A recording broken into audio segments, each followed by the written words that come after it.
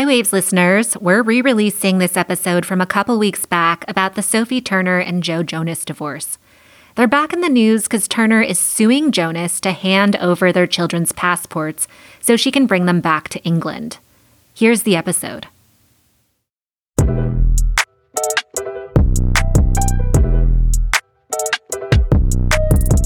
Welcome to The Waves, Slate's podcast about gender, celebrity splits, and dunking on the sexist bad mama trope. Every episode this month, you get me, Kat Chow, talking with someone super smart about something I cannot get out of my brain.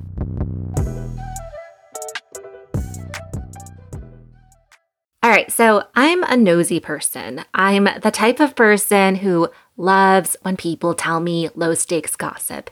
Even low-stakes gossip that's not at all related to their lives. Just inject it into my vein. I want to know, was Francesca actually into Damien on Perfect Match? I want to know about the relationships between, our favorite TV show hosts and the normies. But when it comes to celebrity divorces, I feel really uncomfortable hearing about them because they can get very ugly very fast. They become these kind of smear campaigns where both people are trying to malign one another, and they've also dominated popular culture for years. But it doesn't end there. These two traded insults in the press regularly. Why did you let me marry this idiot? And he said, I thought you liked him. David accused her of giving him an STD and being an alcoholic, while Liza said he poisoned her and drugged her throughout their marriage. That, by the way, was referring to Liza Minnelli and David Guest's divorce back in 2007. There were also the divorces of Elizabeth Taylor, and then Prince Charles and Lady Diana Spencer. And of course, we've had Britney Spears and Kevin Federline, Tiger Woods and Ellen Nordegren, Brad Pitt and Jennifer Aniston. It's got to be painful. I mean, I don't like it when people bring it up, but people still do, right? I don't find it painful, though. I think it's a narrative that follows you because it's an interesting headline. It's more of a media-driven topic. Generally, the person who's gonna take the brunt of the backlash, who's gonna walk away from the divorce with the most damage to their reputation, is the woman.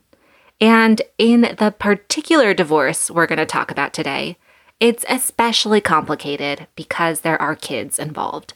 Which brings me to Joe Jonas and Sophie Turner.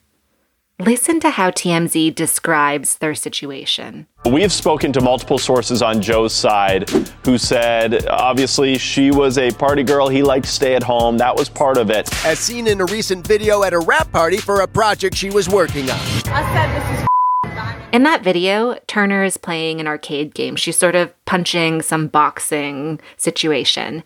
And then in the next clip, she's holding a drink that's maybe a margarita up to a camera. Either way, the couple put out a joint statement saying they mutually decided to amicably end our marriage. But that's not what we heard at all. Which is sad, especially since they have two young kids who Joe has mainly been taking care of over the last 3 months on tour while Sophie was filming. So you hear that? The way the PR machine and the broader gossip media has spun that narrative, that it's sad that Jonas is bringing his kids on tour while Turner is out drinking, as if she's a bad mom for attending a work party. Classic Hollywood spin machine. But the reaction to this spin is kind of different. Take these headlines. I'm not buying that narrative that Sophie Turner is a bad mom. That's from Glamour magazine. And here's the Washington Post. Joe Jonas and Sophie Turner's divorce sparks outrage about mom shaming. And finally, from Rolling Stone, Sophie Turner isn't a bad mom. You're just a misogynist. We're going to take a quick break, but when we're back, we're going to talk to the writer behind that Rolling Stone piece, E.J. Dixon. She's going to break down what celebrity divorces say about a woman's worth, that bad mother trope, and so much more.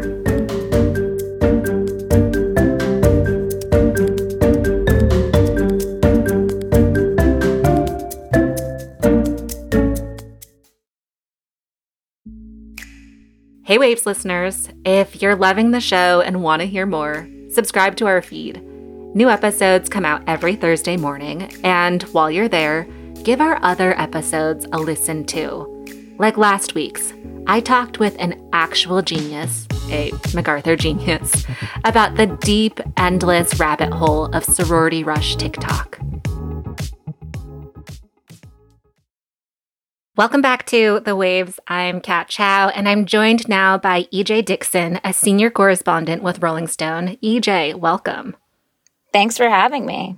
I am very excited to have you on to talk about this. And I guess the first question that we all just have to know and establish is, were you a Joe Jonas, Sophie Turner fan? Oh, I sure was. I had a poster of the Joe Bros in my dorm room. Ooh. My freshman year. Wow, right above your bed? Sure did. It was their Rolling Stone cover.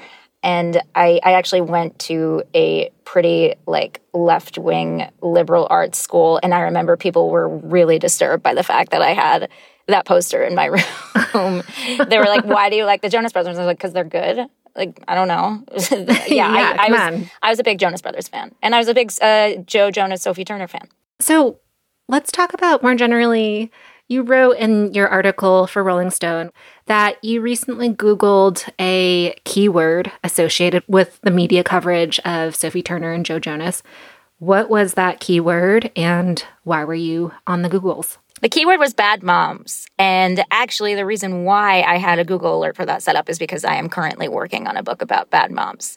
So I am very curious. It was just sort of coincidental that all of those articles popped up at the same time.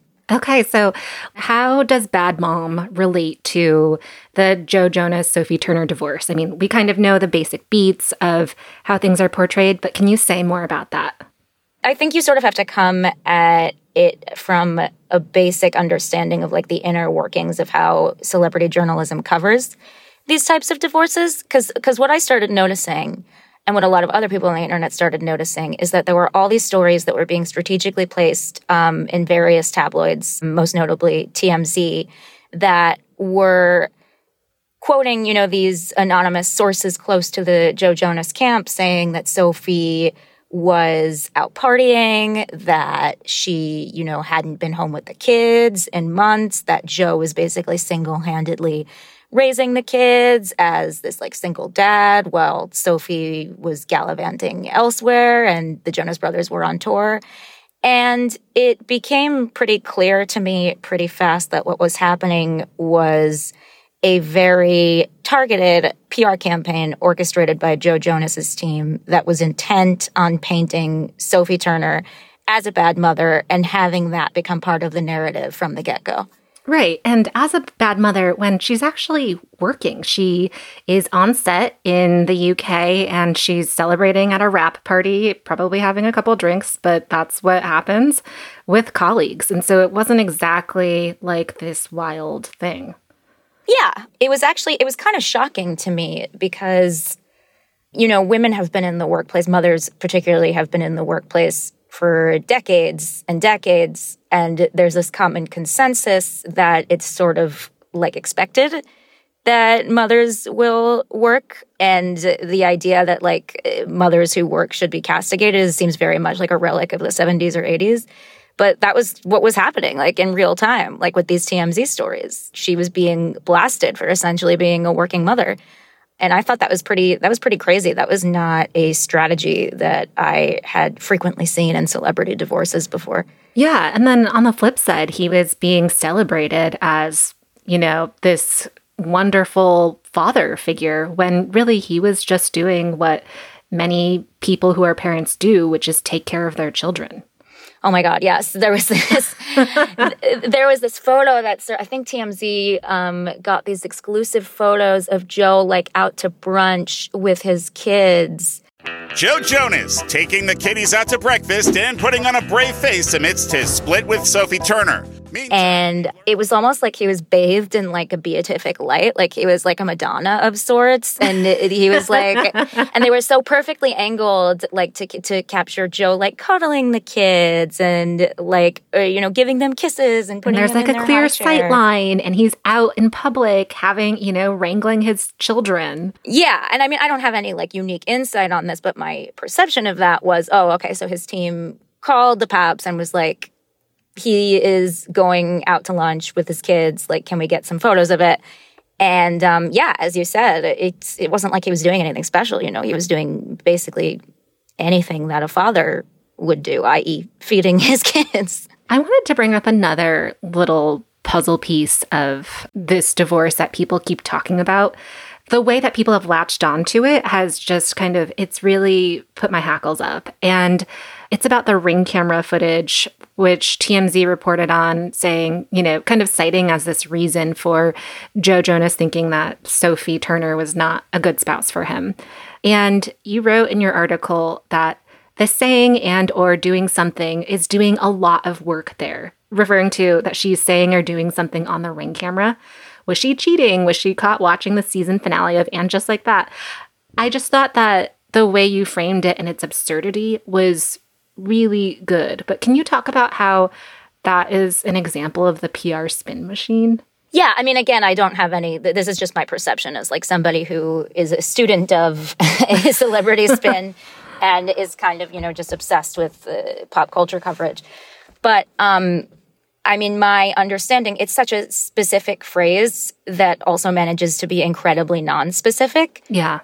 Like all that we know is that Joe Jonas saw Sophie Turner doing something on camera that ended the marriage. That is literally doing and or saying something on camera that ended. That is literally all we know. And clearly that is intended to make us think that she was unfaithful, because that's just the first thought that anybody's mind is going to jump to, but they don't want to be seen as saying she was unfaithful. So it's a very sneaky rhetorical trick, I think, and one that the public pretty quickly saw through. Why do you think that the public writ large was able to really kind of seize on this and see the inner workings of everything? I was actually surprised by that. Yeah, me too. I was actually really surprised by it because I would say that the majority of the time, there are these battle lines set up and drawn in the sand and everybody is either Team Sophie or Team Joe or whatever. And it's mostly based on either pre-existing sympathies or, misinformation that takes off online, various narratives that sort of take root and burrow in the public consciousness. But that wasn't the case here.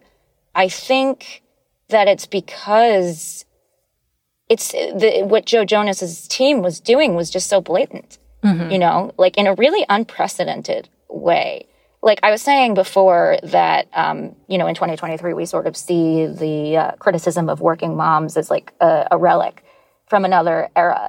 And yet here they were like using that exact playbook. And it's like, wait a second, this is some like old school misogyny that's playing out right here. And also, I think Sophie Turner is, a very beloved figure, and a lot of people have grown up watching Game of Thrones, and their sympathies were naturally going to be aligned with her to some extent. But I think it was just how blatant the PR strategy being utilized here was that really got people's bullshit sensors going. Yeah, and I think that this, to me, speaks a lot about the intensity of these parasocial relationships that people have with celebrities, and especially celebrity couples, which I think become their own sort of entity. It's like this unit that moves through the world where you have Bennifer and everyone's rooting for them. But why do people feel the need to choose a side in, this couple where they don't even know either party? Where is that sense coming from?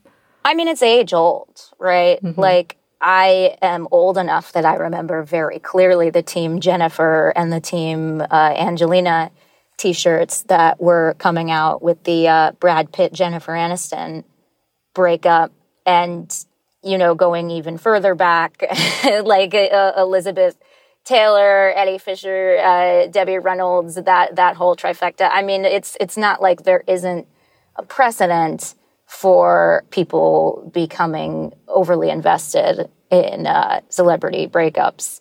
I do think where the parasocial relationships and the internet come into play is that because we are living so much of our lives online, people feel like they know us more. Mm-hmm. People have more of an exposure to our day-to-day, even though that's, not even necessarily representing like an accurate picture of us. They feel like it is. And I think that is really what is fueling the interest in this specific breakup. We're going to take a quick break, but if you want to hear more from EJ and me on another topic, check out our Slate Plus segment. We're going to talk about the Goop Queen herself, Gwyneth Paltrow, and why EJ thinks that she is uncancelable. Please consider supporting the show by joining Slate Plus. Members get benefits like 0 ads on any Slate podcast, no hitting that paywall on the Slate site, and bonus content of shows like this one. To learn more, go to slate.com/thewavesplus.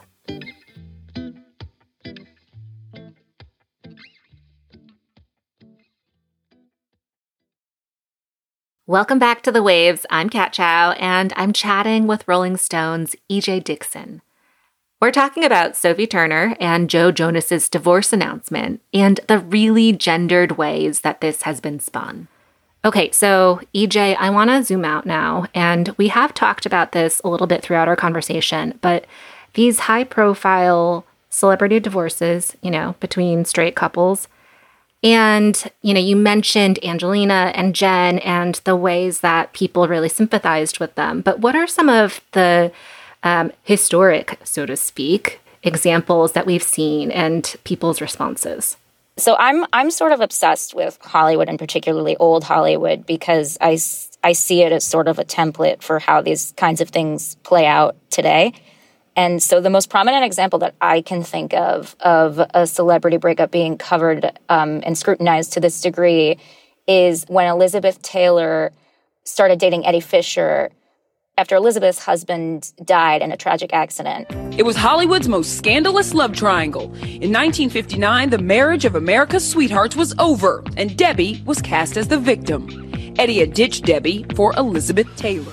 And the way this played out was in the tabloids was almost instantly just dripping with misogyny. Elizabeth was painted as this sort of dark temptress, this seductive force of nature. Debbie Reynolds, this pure, untainted, blonde housewife who was being, horribly betrayed. You ever run into Elizabeth Taylor? No, because it's been too many years. We were close friends. Then when it all happened, so long ago, though, it's such a snore. Who cares? Yeah. Is it a snore now? It's a snore. I think she's doing great. I think she looks great, and everybody's for a survivor. It makes us always look at someone that gets over all of their adversities and makes it happen for themselves. Life goes on. Yeah, but, she took husbands like Hitler going through Poland, don't you think? You're really tacky, right? And there was such an obsessive focus on, the war between these two women who actually became friends later in life and joked about it all the time. So interesting how that happens. Yeah. And there was so much focus on this war between the two women that the person who arguably should have gotten the most shit for this, which was Eddie Fisher, for abandoning his family for another woman, was barely played into it at all. And I think that has really laid the groundwork for how we cover celebrity breakups now. I think another really prominent example recently, although it's quite different, it's a little bit different because it involves somebody who is more of a normie, is Ariana Grande and Ethan Slater, the SpongeBob actor, and how he left his wife and young son for her. And I feel like there was a lot of very obsessive interest in Ariana's sexual history and people sort of trying to make the case that she had a pattern of doing this, and less of a focus on the fact that this guy did something really stupid, And, I can't speak to whether or not Ariana actually does have that pattern because I don't know. But it was almost like people are just trying to project these frankly, like inherently misogynistic narratives onto these situations, like these scripts that they've already learned so they can make sense of them. Right. And I also think that, as we know, there's the institution of marriage is not really designed to benefit a woman when it's between a man and a woman. I just kept thinking about these media narratives in service of these really traditional forms of marriage and divorce, and then also the like what a wife or mother should be. How do you make sense of that? Yeah, I mean, I guess on some subliminal level, that is what's going on here, right? And I'm married and I have kids, so like it makes sense.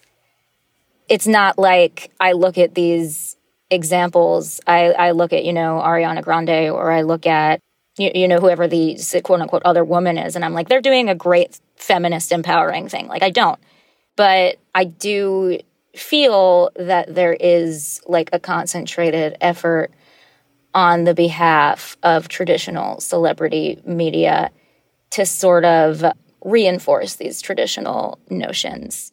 So, EJ, the conversation and the media fallout, really, around this divorce between Sophie Turner and Joe Jonas, it's really gotten me thinking about just those impossible standards for women, especially mothers, where, you're expected to go back to the workforce because you need to keep your independence outside of motherhood. But the moment you do that, you're abandoning your duties as a mother. It's completely impossible and unrealistic to fit into this. Can you talk more about that? It feels like these images of motherhood are so limited in these specific contexts, where it's like what we select or choose to see in this situation of divorce in particular feels really limited. Yeah, I mean, motherhood is about self-sacrifice. That's what it is in the United States. That is what defines a good mother. If you are willing to sacrifice every aspect of yourself and who you were before having a child, then you are a good mother. And if you fall short of that in any respect, then you're not. I mean, it's really that simple. That gave me chills. But it's true. I mean, are you a parent? I am not a parent. I mean, I am thinking about parenthood. And I think I was watching this all unfold with the feeling of, oh my gosh, how can you be a full person and a mother without people making these assumptions about you? And I mean, that's what I hear from all of my friends who are mothers and what have you. But it really just, it hit me in a specific way. Yeah, I mean, you can't. That's the answer. You can't. Becoming a parent, and I did not realize this until I actually became one, puts you on a public stage in a way that you can't really anticipate. Until it happens, you sort of just feel constantly like you're being scrutinized, but also that your presence is like an imposition. And it's sort of in practical ways, like whenever I try to push my baby's stroller into like a crowded little coffee house and everybody looks at me like I'm the biggest, annoyance ever. But also in like more ineffable, less tangible ways. And yeah, I mean, that's the narrative. Motherhood is about self-sacrifice. And if you try to hold on to any aspect of the person who you were before becoming a mother, then you're viewed as selfish or, a negligent mom or a bad mom in some way. But, if Joe Jonas was pushing his stroller in a busy coffee shop, he would be seen as the best dad in the world. Okay, EJ, we've talked a lot about basically how this divorce really reflects a lot about the gender roles and the sexist, misogynistic ways we talk about divorce. What is your big takeaway about the Joe Jonas, Sophie Turner divorce and the narrative around it? Well, I would like the takeaway to be that we cut mom some slack, but that would be nice. I mean, that's a very selfish takeaway, being a mother myself and being somebody who is working on a book about motherhood. I would like the takeaway to be, well, we see that this guy's team is weaponizing these very specific, very harmful tropes against this woman. Maybe we should examine what these tropes are and where they come from and, why they're harmful to women. Like, why is it harmful to call a mother a bad mom? So that's the conversation that I would like to see started. I don't know. And that's sort of what I was trying to get at with my piece. I don't know if other people are thinking about it in the same vein. But that's what I would hope.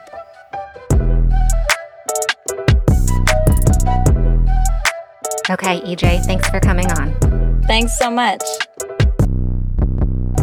That's our show this week. I'm Kat Chow. I wrote and produced this episode. You can follow me on Instagram at @catchow_. Say hi, send me ideas, memes, anything to get my mind off of the bad mom trope. Well, maybe not anything, but some good stuff. The Waves is produced by Vic Whitley-Berry and Shayna Roth. Daisy Rosario is our senior supervising producer. Alicia Montgomery is vice president of audio. We want to hear from you. Send us fan mail. Email us at thewaves@slate.com. The Waves will be back next week. Different topic, same time and place, same host. Me, Kat Chow.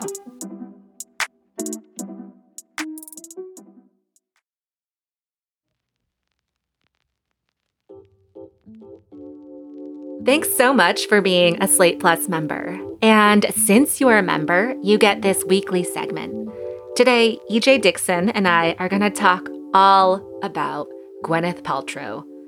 Paltrow was in the news earlier this year for maybe one of the weirder trials in recent memory. She was being sued for knocking into a man while skiing. And people could not get enough of this. Well, I lost half a day of skiing. It's been a trial of bizarre moments like private security for my client wanted to bring in treats for the bailiffs. And oh, tell me I'm taller, please. So what is the latest? Terry Sanderson, the 76-year-old man who is bringing a massive £245,000 lawsuit against Gwyneth Paltrow, has finally taken the stand. I heard something I've never heard at a ski resort. It also became a sort of jumping off point for an article that you wrote, EJ. The headline is also probably one of my favorites in a long time. It's, "You cannot cancel Gwyneth Paltrow because Gwyneth Paltrow is mother." Tell us about that. Gwyneth has become sort of shorthand for wealth and excess and indulgence and a particular type of celebrity non-self-awareness. And I think the fact that she actually is self-aware about the fact that she represents that makes her somewhat of a camp figure and makes her sort of like a beloved figure. That was just some of our Slate Plus segment. If you want to hear the whole thing, go to slate.com/thewavesplus to become a Slate Plus member today. Slate.com/thewavesplus.